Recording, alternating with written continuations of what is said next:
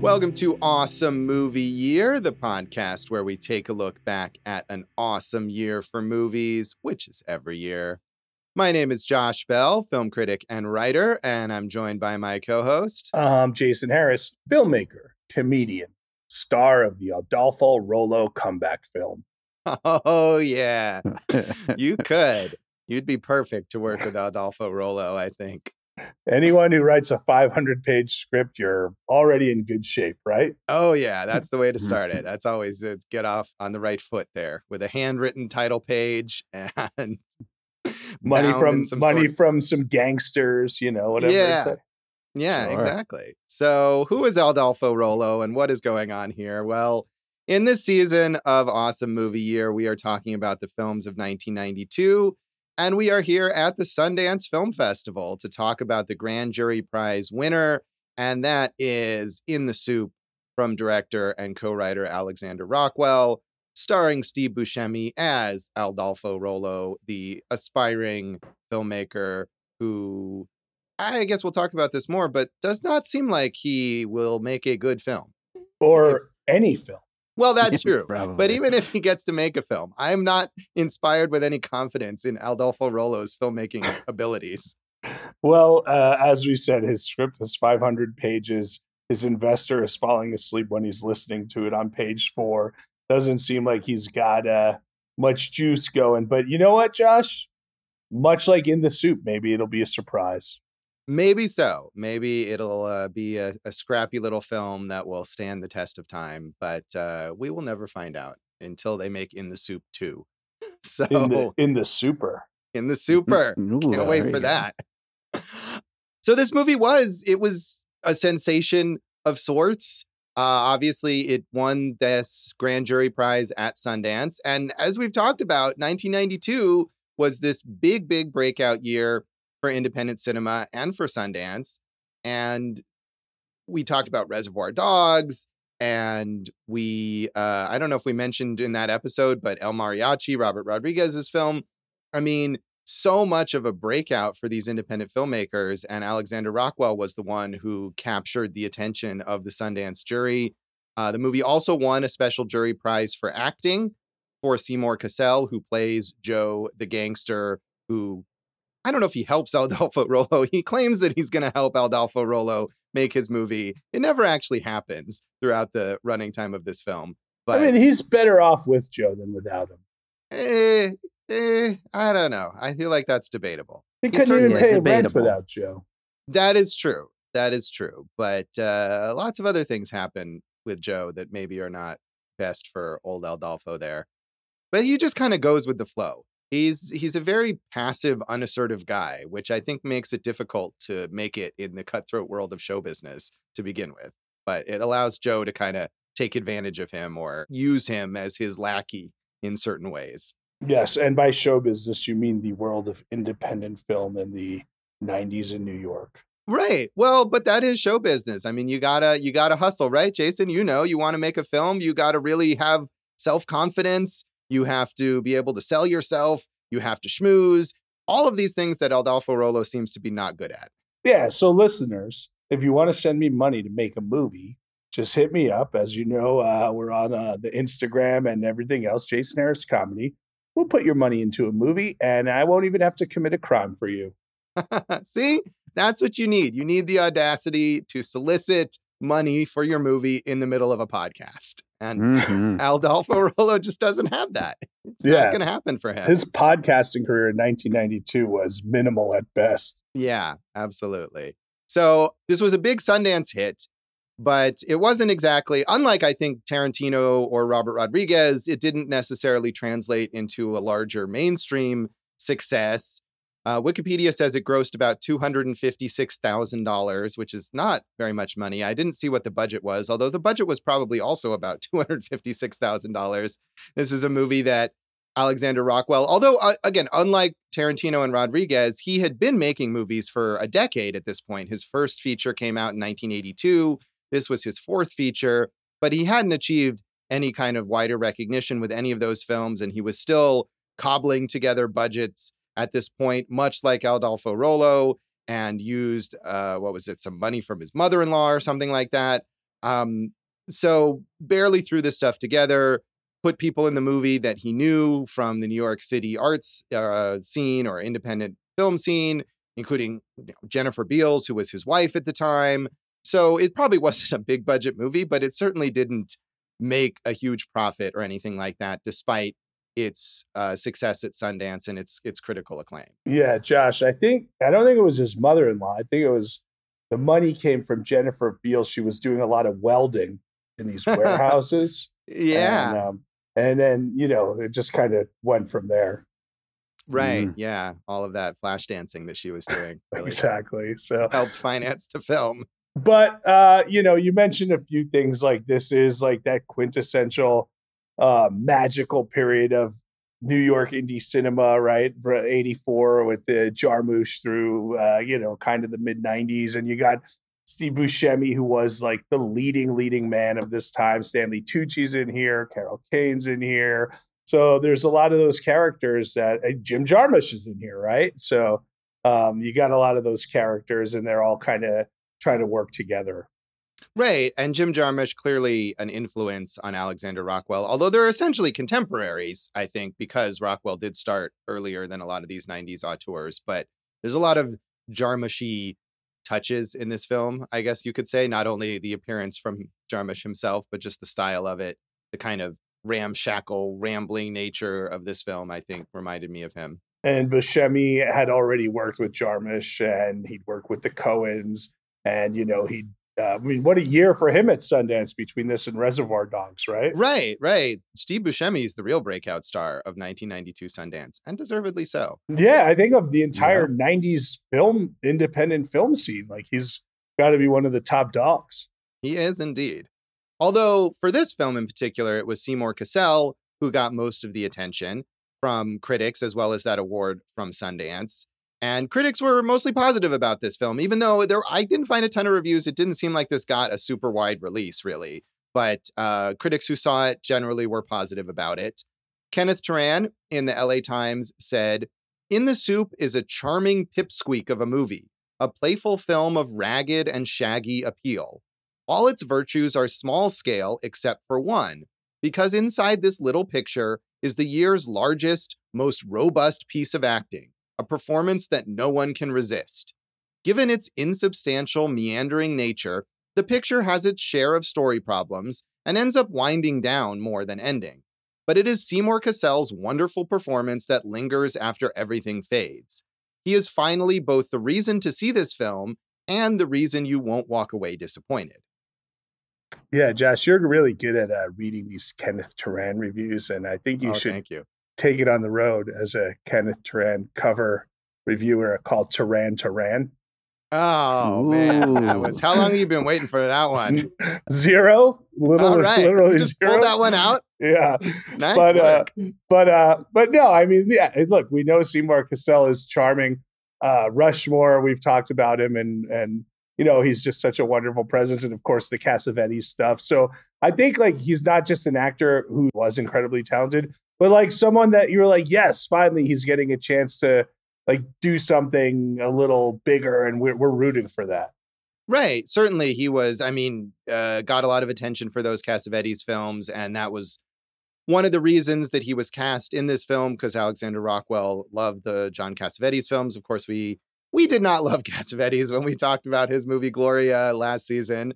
But aside from those Cassavetes films, Cassel was and then remained after this mostly a character actor, a lot of smaller projects. So he's clearly relishing having this big showcase in this film and making the most of it. And yeah, he should be doing that, Josh. It's nice, first of all, a man, especially now, right? You'd be like, oh, when is a guy that age going to get like a juicy part, right? So, right. And good. he gets top billing in this film, even though Steve Buscemi is clearly the main character. But presumably Buscemi was not known at this time, and Seymour Cassel was at least a bit known. He'd been nominated for an Oscar. I'm going to disagree. Like I said, he'd already worked with Jarmusch, and he'd already done maybe 2 Coen Brothers movies, including Barton Fink. So I think maybe he wasn't as known as Cassell, but right. Steve Buscemi was a known entity by this point in time. No, I suppose you're right. That's true. He was at least somewhat known, even though those aren't big mainstream films. Certainly those are movies that people had seen. But Cassell getting that top billing, clearly the draw here, or at least as far as Alexander Rockwell is concerned. I mean, really, Jennifer Beals was probably in the biggest movie of all of them, right? It's Flashdance. That's true. I mean, it'd been a few years since Flashdance, but you're right. That was much bigger hit than any of those other movies in terms of commercial appeal. And presumably she did this movie, maybe not for the money that she was getting for other films, but out of love, which is... Well, nice. Yes, sure, Josh. She loved her husband, but also like, you know, if you look at Jennifer Beals' career, she like has had an interesting twists and turns and playing a lot of interesting characters along the way. And so I'm sure even if they weren't married, there was an appeal to this character for her. Oh, yeah. Yeah. I'm sure it was not just, oh, whatever, hubby, I'll do this for you. It was a chance to make a film that interested her, but certainly on a much smaller scale than presumably the kinds of things she was offered after Flashdance. Right. Which was, you know, like you said, 1983, and we're in 19. Right. It had been a while. It had been a while since then. That's true. So Janet Maslin in the New York Times said, in his arch, furiously clever In the Soup, Alexander Rockwell tackles the subject most readily available to any up-and-coming filmmaker, the difficulty of getting a film made. Mr. Rockwell has transformed his potentially myopic subject into a wild grab bag of offbeat characters and deadpan comic effects, and in the process made a dryly funny film of exceptional visual beauty. Although In the Soup has a deliberate storyline, it plays more as a series of anecdotes, in part because the story is so diffidently told.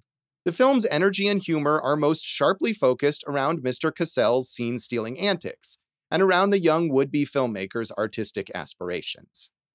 Yeah, I mean, look, that there's something, if you wanted to criticize it as like this series of kind of like sketches, as opposed to like a very clean linear narrative, you could, but I kind of like that in this movie. And I kind of, you know, like you said, it's like the hey kids, let's put on a show type thing, right? So like, yes, he got it together, he got the gumption, and this is what they were able to make, and it turned out pretty good.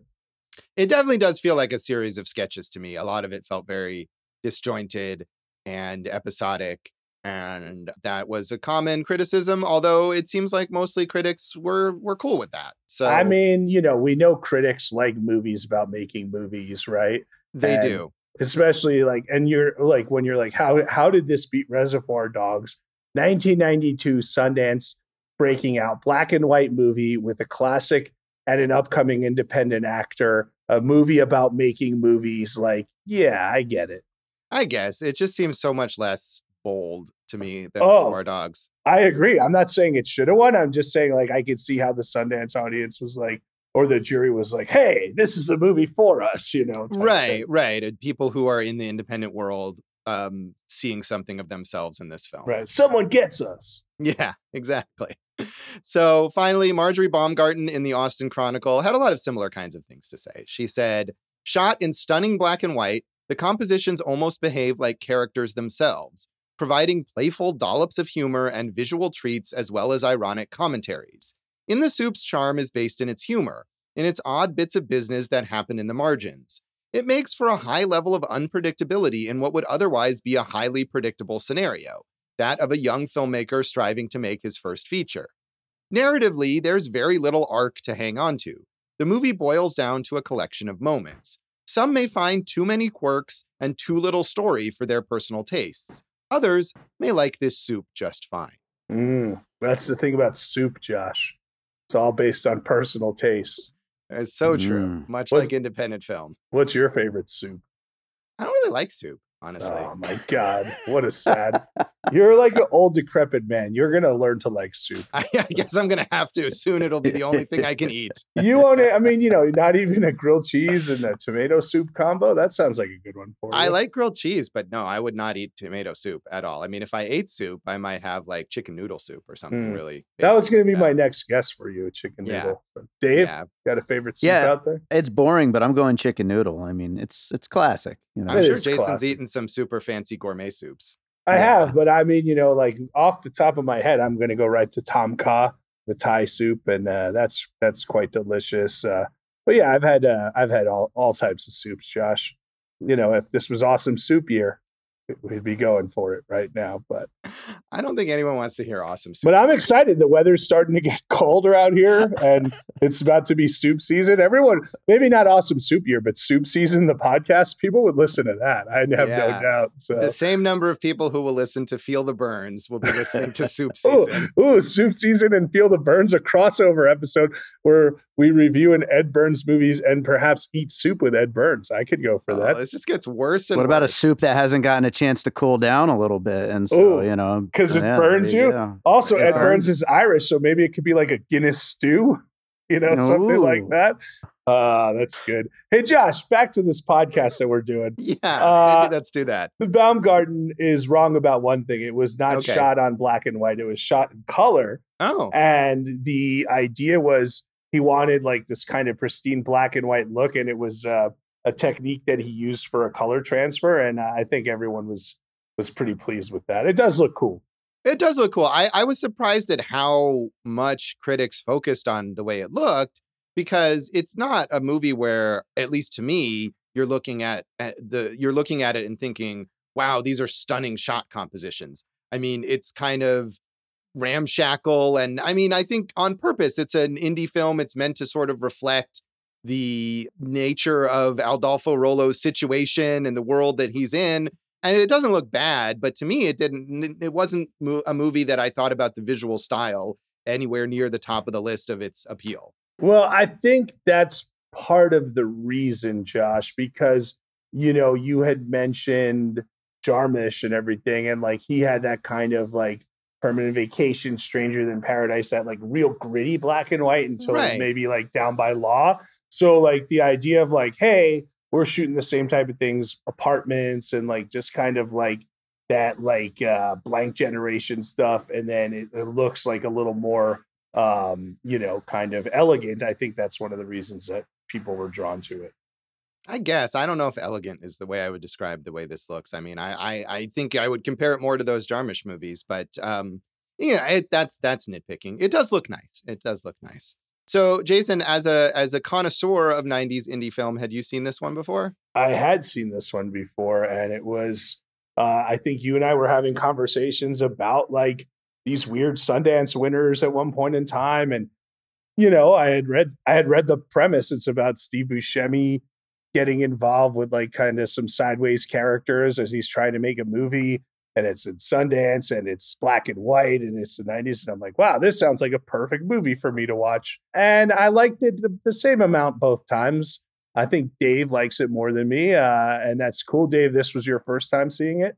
Yeah, I hadn't even heard of this one, but I really liked it a lot. Yeah. And Josh? I remember hearing about it, certainly, you know, alongside the other big 90s breakouts like Tarantino and Rodriguez and Kevin Smith.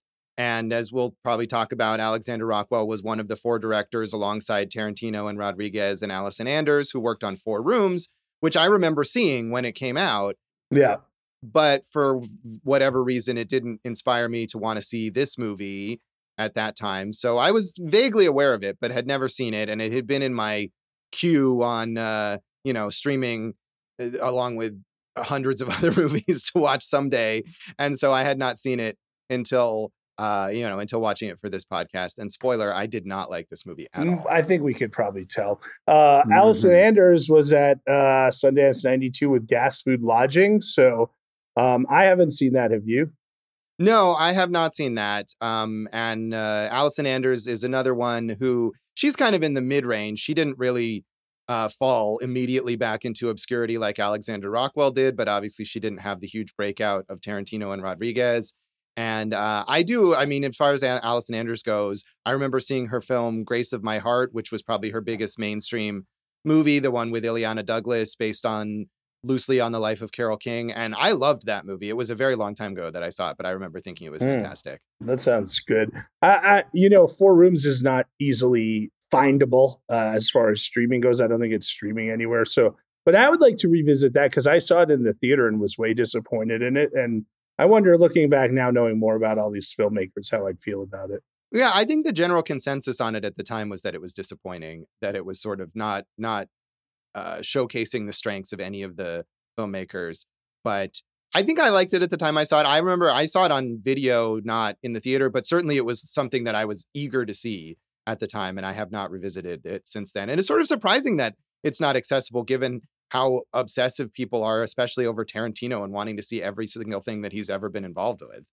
Yeah, like we did when we watched my best friend's birthday. Right, exactly. You can watch that weird thing on YouTube, but Four Rooms, I guess you can't watch. So not sure why that is. Josh. Yes. As you know, I have recently read Spike, Mike, Slackers, and Dykes, a guided tour across a decade of American independent cinema by John Pearson, who is one of the all-time great sales agents or representatives of independent films. He was with, obviously, Spike Lee and Kevin Smith, and we've talked about that kind of queer film movement of the 80s, and, he was there for all of it and everything. So, and, Slacker, of course, is our friend Richard Linklater.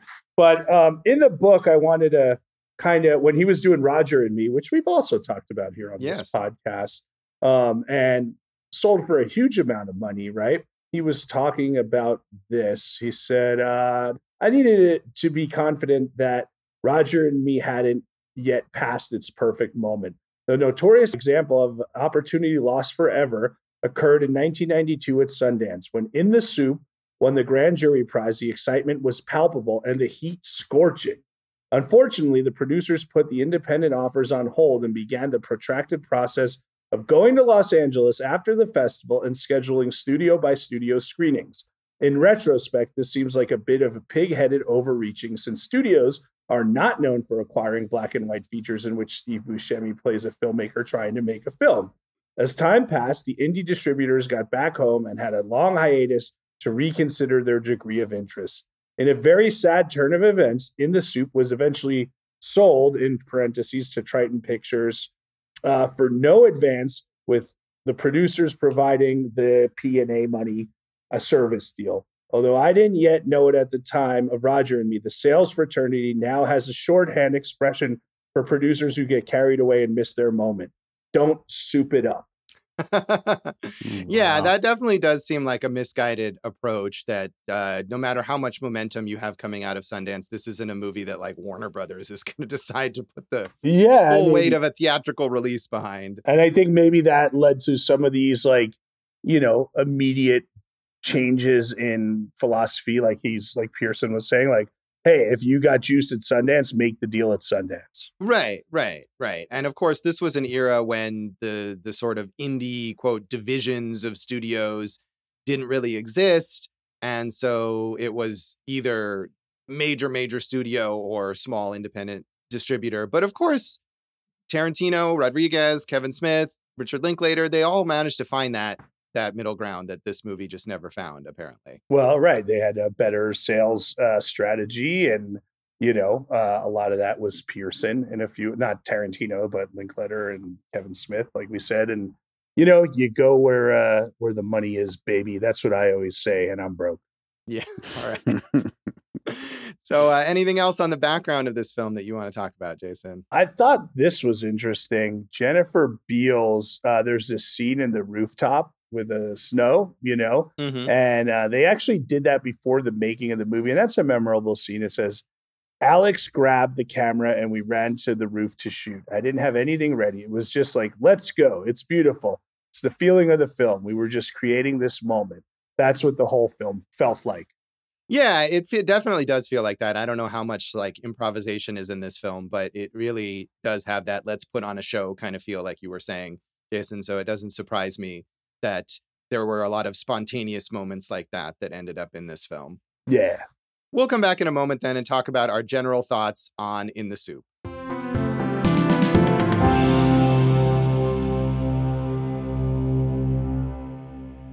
Welcome back to Awesome Movie Year. In this episode of our season on the films of 1992, we are talking about the Sundance Grand Jury Prize winner, Alexander Rockwell's In the Soup. And Jason, it seems like you like this one pretty well. You've seen it twice now. Did you appreciate it more the second time, or you said about the same? Literally right there down the same. Right. It's fun. It's easy to watch, 90 minutes or thereabouts. I think some of the humor really works with Buscemi, like getting it over his head with the Cassell character and Cassell's, Joe's brother in there. Yeah, I mean, it's a good glance into that New York independent arts lifestyle of the early 90s. So that's kind of what I liked about it. And obviously, as you read during the reviews, Seymour Cassell is very charismatic in this thing. He is, although I felt like he was almost too overpowering at times. Not that he gives a bad performance or anything, but the character is the character is meant to be kind of overpowering, right? He fills the room no matter what, wherever he is. Even if you're annoyed with him or trying to get rid of him, you can't. And eventually he wins people over no matter what. But to me, I found him a little grating as a person. And I don't think I was as charmed by Joe, the character, as I was meant to be. I mean, Steve Buscemi, Adolfo Rollo says in voiceover at one point something like, Joe had this ability to draw you in, even if you knew that he was taking advantage of you or whatever. And I didn't necessarily feel that way. I felt the whole time during this movie, like, get away from this dude, Adolfo. He's not helpful. He's not good for you. Nah, I mean, I definitely bought into the idea of like, hey, this guy, one, couldn't even pay his rent, let alone get his movie financed. And while Joe was like kind of a sinkhole of stuff, he was producing results. He got his rent taken care of for months. They were getting to the point of pre-production, it felt like. So I'm not against that kind of character. And I think there was some fun stuff that he did, like steal the cop's car just for no reason. That's fun. And the night where they went out dancing and Jennifer Beals' character got sick, so they were dancing in like a parking lot. That was fun, Josh. There's some fun. That was fun. That was a nice little scene with the dancing, and Seymour Cassell gets to show off his dancing skills there, and that was kind of nice. But I disagree with you that they were getting close to pre-production. I thought the whole point was that Joe was just stringing Adolfo along. That he keeps saying, oh, we're almost there. We just got to do this one more thing. We just got to do this one more thing, and then we'll get the money. And it's just a way to get Adolfo to help him commit more crimes. I never believed that they were ever going to make this movie. And I do think this is one of the failures of the movie, because like, I love the concept of like, gangster convinces obsessive filmmaker he's going to finance his movie. He just needs obsessive filmmaker to help him pull off these crimes to get the funding. And like, that can escalate it from something very basic and small to like these huge heists. And I think it was, one, unclear, what was going on. And two, like, it didn't escalate the way it could have. Yeah. And one weird thing to me, like, coming into this, I knew, maybe Jason, from what you had said, or just from having read about it, that this is a movie supposedly about making an independent film, and it's not. Like, I wouldn't even put this movie on a list of like movies about movie making. Making the movie seems so secondary to what this movie is even about that it sort of surprises me that people are like, oh yeah, this is a movie that's really about independent filmmaking. This is a movie about a loser who gets caught up with a gangster and does crimes and, kind of talks about making a movie every now and then. Hey, everyone's a loser until they win Sundance, Josh. You don't know what's going to become of Adolfo Rollo. I would doubt that Adolfo Rollo is going to achieve any artistic or commercial success as he dreams of at the beginning of this film, saying that his crappy apartment building will someday be a stop for tourists and have a plaque on the side of it or anything like that. I don't. I think this goes back to something we were talking about in The Player, which is that in almost every movie about making movies, the movie that the characters are making seems like it's horrible. And and Adolfo is, like I said, Adolfo is not talented. Adolfo has written a script that would make for a terrible movie. And the movie he did make, his little short film that he shows Joe at one point, he has to sit there and explain it as it's going on just for anyone to have basic understanding of it. Well, Josh, as you know, Warner Brothers bought Ultimate Surrender from Adolfo Rollo, and they had unconditional surrender. And Jennifer Beals is a Latina actress, so they canceled the movie after they had already funded it. So topical. Yes, yeah, no, they're gonna make Unconditional Surrender right alongside Habeas Corpus, I think. That's right. So, look, that scene on the roof where he's filming, that's a nice scene. I like, one scene I really liked was where they go in to break into the house, and then the old man who's kind of already kind of suffering from dementia or whatever, memory loss, just kind of has this moment where he's telling Adolfo like the things that he would want to do if he had one more chance to do something in life. And I like that scene a lot. So yeah, I mean, it's fine. I understand what you're saying. The things that don't work. Yeah, and I felt like the things that do work, or the things that people seem to think work, or that appeal to people who like this movie, I just didn't really care for very much. Like I said, like Seymour Cassell's whole character, the idea of this being, I don't know, insightful about indie filmmakers or anything like that.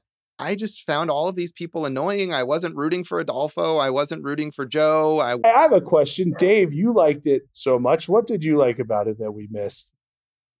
Well, I wouldn't say specifically that you missed, but to go back to what Josh was saying earlier about how he felt like he was just being strung along by Seymour Cassell's character, I would agree with that 100%. But that's part of the game when you're, trying to work your way into a creative field. I feel like that's what I loved about the movie so much, are these kind of endless attempts to try to make something, and all the people you meet along the way who promise that they're going to help out and that you're going to collaborate and things are going to work out, and they never do. Like they pretty much never do. And this is a big kind of realistic version of a Wild Goose Chase. And even though all the characters are so cartoonish, they are in real life too. Just as a quick aside, like just a couple of weeks ago, some guy wanted to talk to me about podcasting and about like how we could collaborate and turn it into this whole thing. And I'm like, okay, sure. I'll do a phone call. 15 minutes in, he's talking to me about ripping off Pink Floyd songs and just changing little bits and pieces, and I'll make millions of dollars if I do this.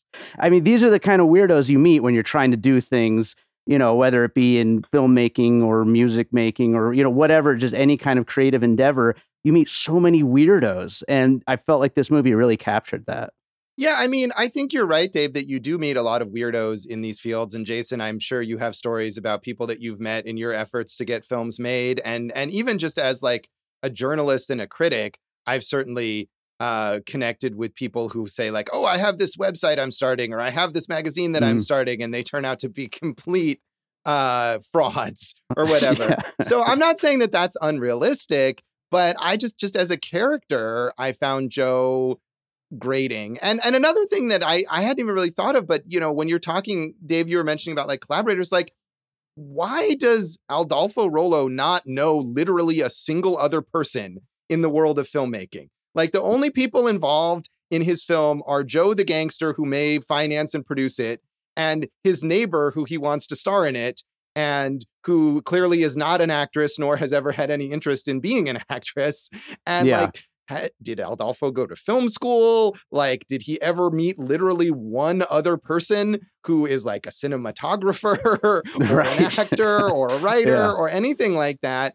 It seemed very, and maybe it's limited because this film itself is limited and they don't have a lot of resources to put in a lot of other characters or whatever.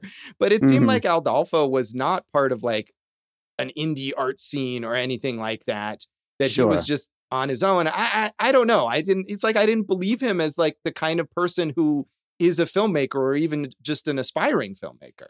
Well, I think you mentioned earlier something about like the networking aspect of it. And like, yeah, I mean, he's not a good filmmaker. You're right. Like you mentioned multiple times that a lot of times these movies about filmmakers, they're making bad movies. He probably is a really bad filmmaker, and he probably, the business end of filmmaking isn't that good at either, and does not have a network of people that he's amassed over the years. And you're right. Doesn't know cinematographers, doesn't know other filmmakers. And it all kind of leads to that almost dead end nature of what a lot of these people kind of work their way through. I mean, and there are people who are good at one and not the other, right? So, Sure. and this was like the 90s. So maybe it was just like he had his own camera and that's what he was doing because that's what we saw him do, So I don't know, man. I'm just trying to, give Adolfo the benefit of the doubt here, Josh, because I want to see the film made. Yeah, you want to see unconditional surrender on a double bill with habeas corpus. Can I just say, like his partner here is a gangster, a criminal, and he has a much better situation than some, like Dave, you're talking about the characters you've dealt with. We've dealt with far worse people than Joe the criminal, So, like far worse as in like dangerous?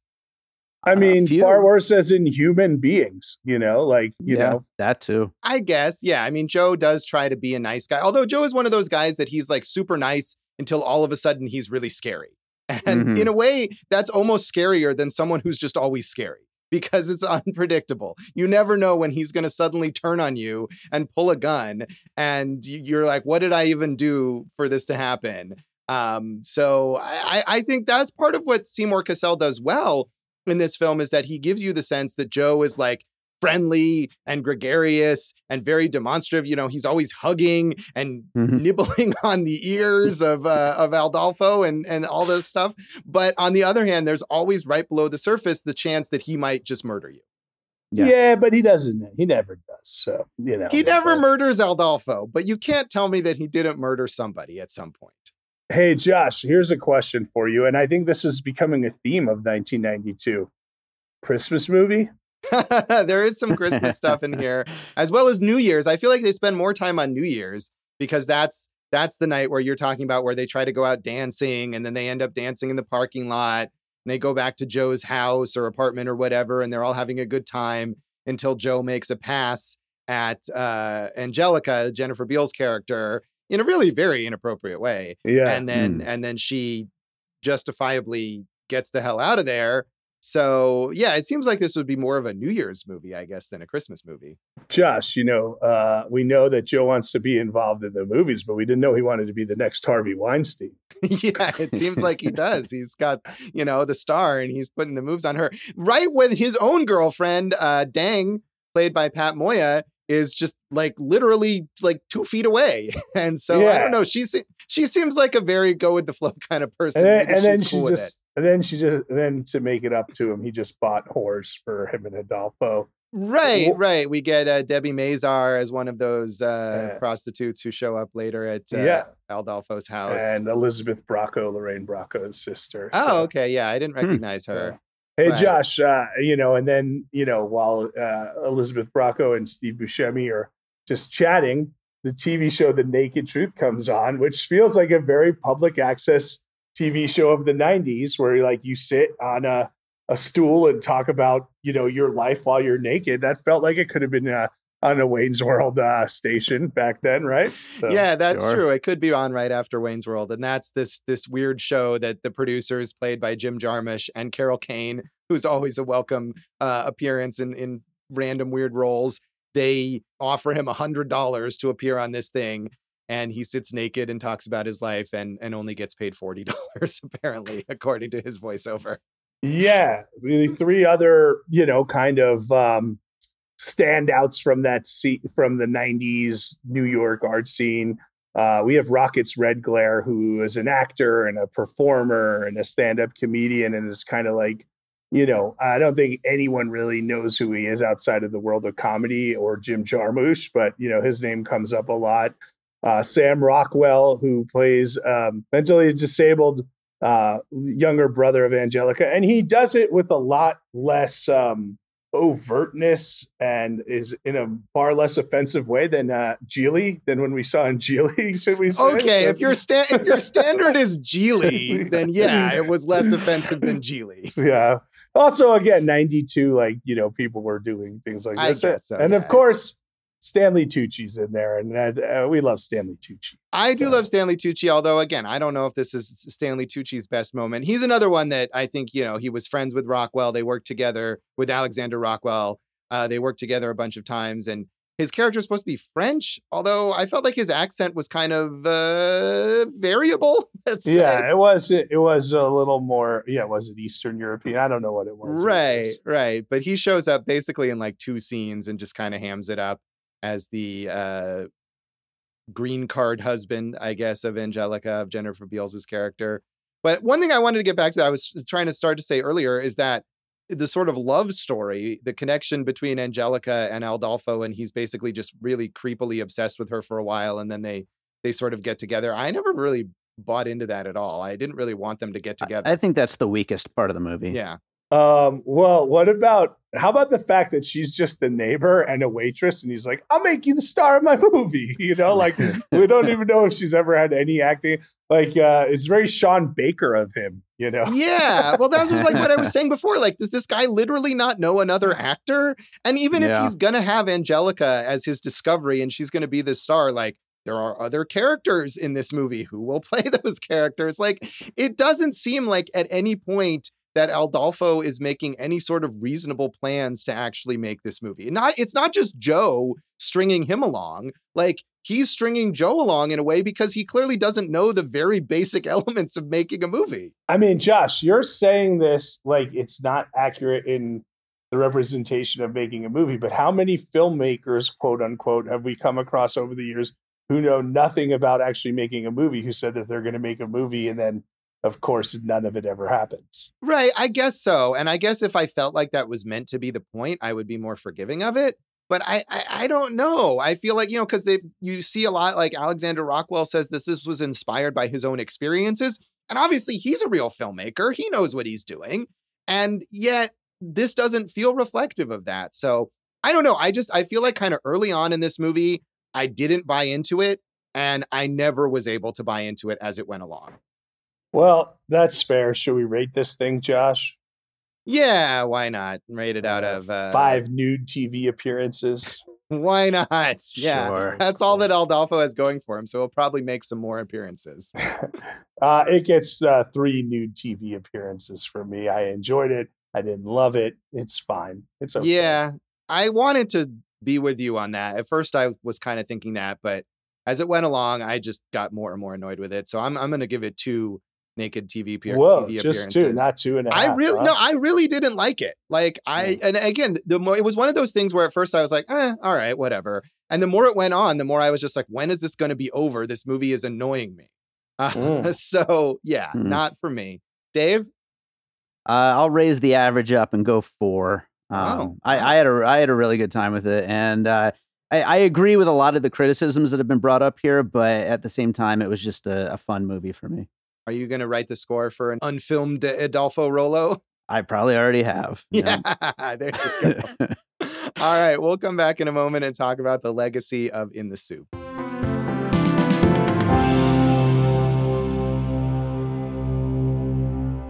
Welcome back to Awesome Movie Year. In this episode of our season on the films of 1992, we have been talking about Alexander Rockwell's In the Soup, which won the Grand Jury Prize at the Sundance Film Festival in 1992.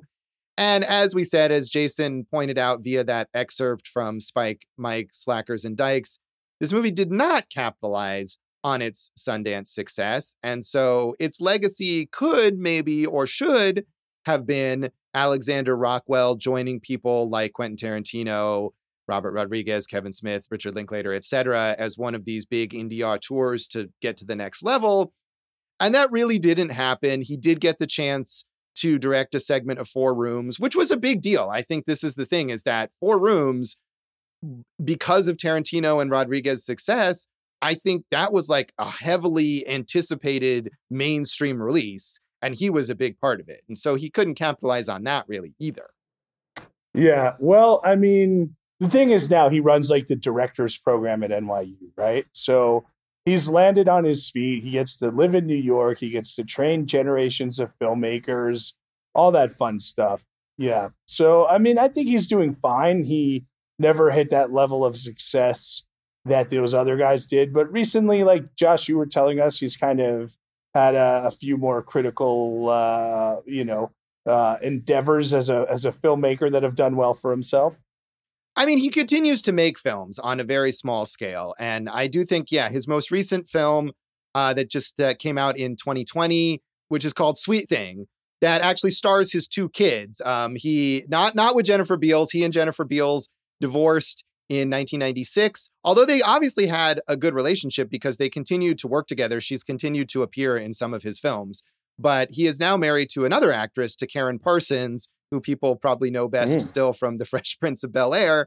And so their two kids are the stars, I guess, of that film Sweet Thing that did get some positive reviews. And he's made other very small scale films in the time in between In the Soup and now. So he does manage to work, certainly not anywhere near on the level of those other indie filmmakers, but he's obviously someone that people enjoy working with. Steve Buscemi is in tons of these tiny little films of his. Like I said, Jennifer Beals, they got divorced and she still appears in his films. Even Seymour Cassel worked with him again.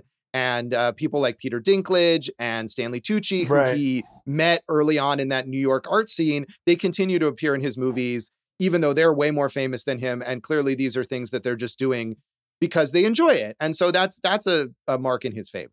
But also, maybe this is the way he enjoys it. He's had that chance to do Four Rooms, and maybe that big Hollywood-style production isn't for him. Maybe he likes the intimacy, and, he's teaching at NYU, which would be more of the independent film school than like one of the big UCLA or USCs, right? So maybe this is the way that he set out for himself to do this stuff. Yeah, that could be. I really don't know what he would have preferred to have, but he's definitely carved out a career for himself. And have you seen any of his other films, Jason? No, I was trying to watch Sweet Thing last night, but my Hoopla is still messed up. So I don't know I don't understand. Can someone fix my Hoopla? It's a lot. This is the problem with the libraries, right? They give you stuff and it's not even. No, Josh, the answer is no. Yeah, I was hoping to watch Sweet Thing and I didn't have time, but I had like a number of years ago randomly watched one of his films called 13 Moons that I wrote about on my blog, and I really, really hated. Apparently, I don't remember a lot about it, but I have it rated as 1 star on Letterboxd. And in my little blog post, I said, whatever he had in the 90s, he'd clearly lost it by 2002, which is the year that movie came out. So I did not care for it. But it features Steve Buscemi and Jennifer Beals and Peter Dinklage and a lot of these collaborators that he worked with. So I can't recommend 13 Moons. And neither of us can recommend Henry Edwards' 1936 farce In the Soup about a wealthy couple impersonating their servants to mislead a visitor, because we've never seen it. No, you didn't watch the unrelated 1936 movie called In the Soup? British farce? No, I didn't. Come on, Jason. How could you not have done that? Jennifer Beals, Josh, as we said, Flashdance was the height of her fame, but she's done a really good job as a character actress. She's on that Law and Order Organized Crime. She's done The L Word. She's in Book of Boba Fett. She's really, a go-to character actor, I'd say. Yeah, and she definitely has a big following from The L Word, which is a show that has, a large fan base, and the new version of it, the new generation or something like that, that's on now. She's also a regular on that one.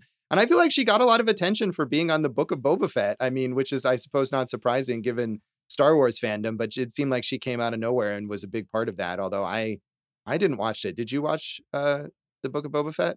No, but I'll tell you what I did watch that I really loved this year was Outer Range, the kind of sci-fi, fantastical Western that Josh Brolin stars in. But really, the Will Patton as Wayne is who played Skippy in this movie is quite a character in this thing. Yeah, Will Patton is another great, very prolific character actor, and he has that kind of distinctive voice that when he shows up, oh yeah, that's that guy, and he's good at playing these menacing characters. Here, Skippy is Joe's brother, he's not a cuddly, friendly gangster. He's a very threatening, violent gangster, and meets a violent end here in this film. But Will Patton, always a welcome presence to see in a film, I think. Yeah, I mean, this whole thing, is full of these character actors. Carol Kane won 2 Emmys for Taxi and Dog Day Afternoon. Annie Hall, Oscar nod for Hester Street. Stanley Tucci's killing it as an actor and as a TV show host with that Search for Italy that he's doing and everything. He's got 4 Emmys and a Golden Globe. So all these guys just making moves, Josh. Yeah, and of course, Seymour Cassel was and continued to be this incredibly prolific character actor. He did a lot of kind of straight to video B movies and stuff, but he was working constantly right up until his death in 2019. He did work with Alexander Rockwell again on a film called Pete Smalls is Dead in 2010. He was known for his appearances in multiple Wes Anderson movies. And although he did pass away in 2019, at least according to Wikipedia, he has like 2 or 3 more projects, posthumous releases that he was That's great. working so steadily that are still set to come out. So yeah, another person, it was always a pleasure to see him when he would pop up in something, even if the movie itself wasn't good. I agree. Josh, we've talked about Steve Buscemi a number of times, so let me ask you a question that we haven't addressed with him. What is your favorite Steve Buscemi appearance in an Adam Sandler film? that would be I don't know. Doesn't he do a voice in the Hotel Transylvania movies? Those are sort of tolerable. So I like him as man with a kill list Danny McGrath in Billy Madison, where he shoots up his opponent in the academic decathlon, and then Billy Madison says, "Boy, am I glad I called that guy." I have not seen Billy Madison, so all of that is lost. 1995, Dave. We're going to make him watch it when we cover it. So, I can't wait. Yeah. So, hey, Stanley Tucci is also going to be in I Want to Dance with Somebody, the Whitney Houston-based movie coming up. And I want to recommend, his performance in The Devil Wears Prada is quite good. But as we've talked about on this podcast before, I'm a big fan of Greg Mottola's The Day Trippers, and he's a major part in that. Yeah, we have talked about that a bunch of times, and that's another 90s indie film that has had a long life, I guess, as being influential and being a cult favorite. And I do want to say, we've talked a lot about how this movie failed to capitalize on its success from Sundance, didn't become a big deal, but it certainly has built a cult following over the years. And in 2018 rather, there was a restoration of this film that was funded on Kickstarter that was released. And I believe we probably all watched that version of it that's currently streaming. So, I mean, enough of a following for this film that Factory 25, which is kind of a small hipster indie film distribution company, wanted to get it restored and wanted to re-release it. And people were interested in participating. I think if you look in the credits of this restoration version, Quentin Tarantino is thanked. I'm sure he put up some money for this as well. So it's a movie that continues to generate interest from people, even if it didn't become a big deal at the time it was first released. That's cool, man. I like that these hidden, you don't think it's a gem, but these films that might have been lost to time still have a place.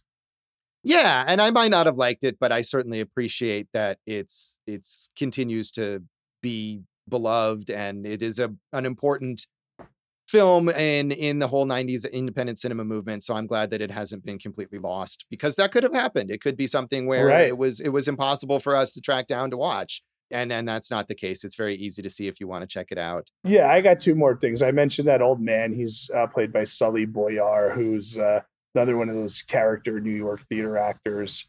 Just wanted to shout out him. But Josh, to me, perhaps the lasting legacy of In the Soup is this fact. Numerous actors from this film also appeared in the movie Trees Lounge from 1996. Steve Buscemi, Seymour Cassel, Steve Randazzo, Elizabeth Bracco, Debbie Mazar, Richard Bowes, Carol Kane, and Rocket's Red Blair. Wow. Yeah. Someday we're going to have to talk about Trees Lounge, because Jason I love that movie. Brought it up so much and loves it so much.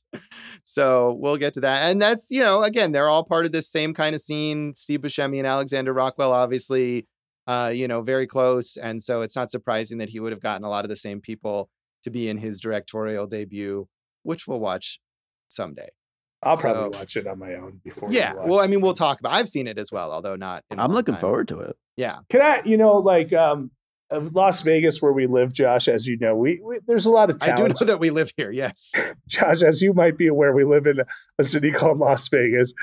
But, I think one of my favorite things that I've gotten to do lately is I've kind of called together this little troupe of theater actors, and we read screenplays, and we're trying to make stuff. And I think that kind of spirit that you see in these 90s movies, hey, let's just use what we got and and go do something. Like, I love that stuff. And I am happy that there is so much talent out here to work with like that back in the 90s in New York. Yeah, and that's the spirit of the film. Although, again, like I said, something that Adolfo Rollo himself clearly doesn't have. But Rockwell did. Alexander Rockwell did put it forward in this film. And that is nice. And I hope you get to make a similar film with all of your collaborators there. That gets really, screwed over by sales agents and philosophies. And becomes a cult classic that is someday restored with the help of Quentin Tarantino. And my ex-wife, Jennifer Beals. So that's In the Soup. And that is this episode of Awesome Movie Year. Get in the soup with us on social media. In the soup. We're on social media. In the soup. I'm Jason Harris Comedy, or Jay Harris Comedy, on all the socials. My website, Go for Jason, is ground up in a soup somewhere. Who knows? But I do have a new website coming called Eat This Comedy, where you'll find out about my new company that involves two of my loves, which is dining and stand-up comedy. We're going to do a lot of shows in collaboration with restaurants. So that's a good thing. I'm happy about that. Josh, we're at awesomemovieyear.com, Awesome Movie Year on Facebook and Instagram, Awesome Movie Pod on Twitter. My website, joshbellhateseverything.com, probably could have used some Adolfo Rollo energy there. Needs a restoration. Yeah, exactly. Kickstarted restoration. Some financing from a gangster, something like that. But you can find me on social media, Josh Bell Hates Everything on Facebook, at Signal Bleed on Twitter, and at Signal Bleed on Letterboxd too. Check me out there with some thoughts on films. And listen to our producer, David Rosen's awesome podcast, Piecing It Together. But before you do, don't forget, I'm at Go for Jason on Letterboxd. Now, Dave, we could talk about your podcast, which I'm on once a month, Piecing It Together, the trailers episode. Go ahead, Dave. Yeah, Piecing It Together. You can find it anywhere you listen to podcasts, and follow us on social media at Piecing Pod, and join our Facebook group, Popcorn and Puzzle Pieces, where there's a whole lot of filmmakers that are probably in similar situations to our buddy Adolfo Rollo. So, Jason, what is in our next episode? Well, Josh, it's one of the most acclaimed of all Oscar winners. I'm excited to rewatch it. I remember the first time I watched it, I was like, "Ooh, that's a good film." It's Clint Eastwood's Unforgiven. Tune in next time for Unforgiven, and thanks for listening to Awesome Movie Year. Thank you for listening to Awesome Movie Year. Make sure to follow Awesome Movie Year on Facebook, at Awesome Movie Pod on Twitter, and at Awesome Movie Year on Instagram. And if you like the show, review us and rate us with 5 stars on Apple Podcasts.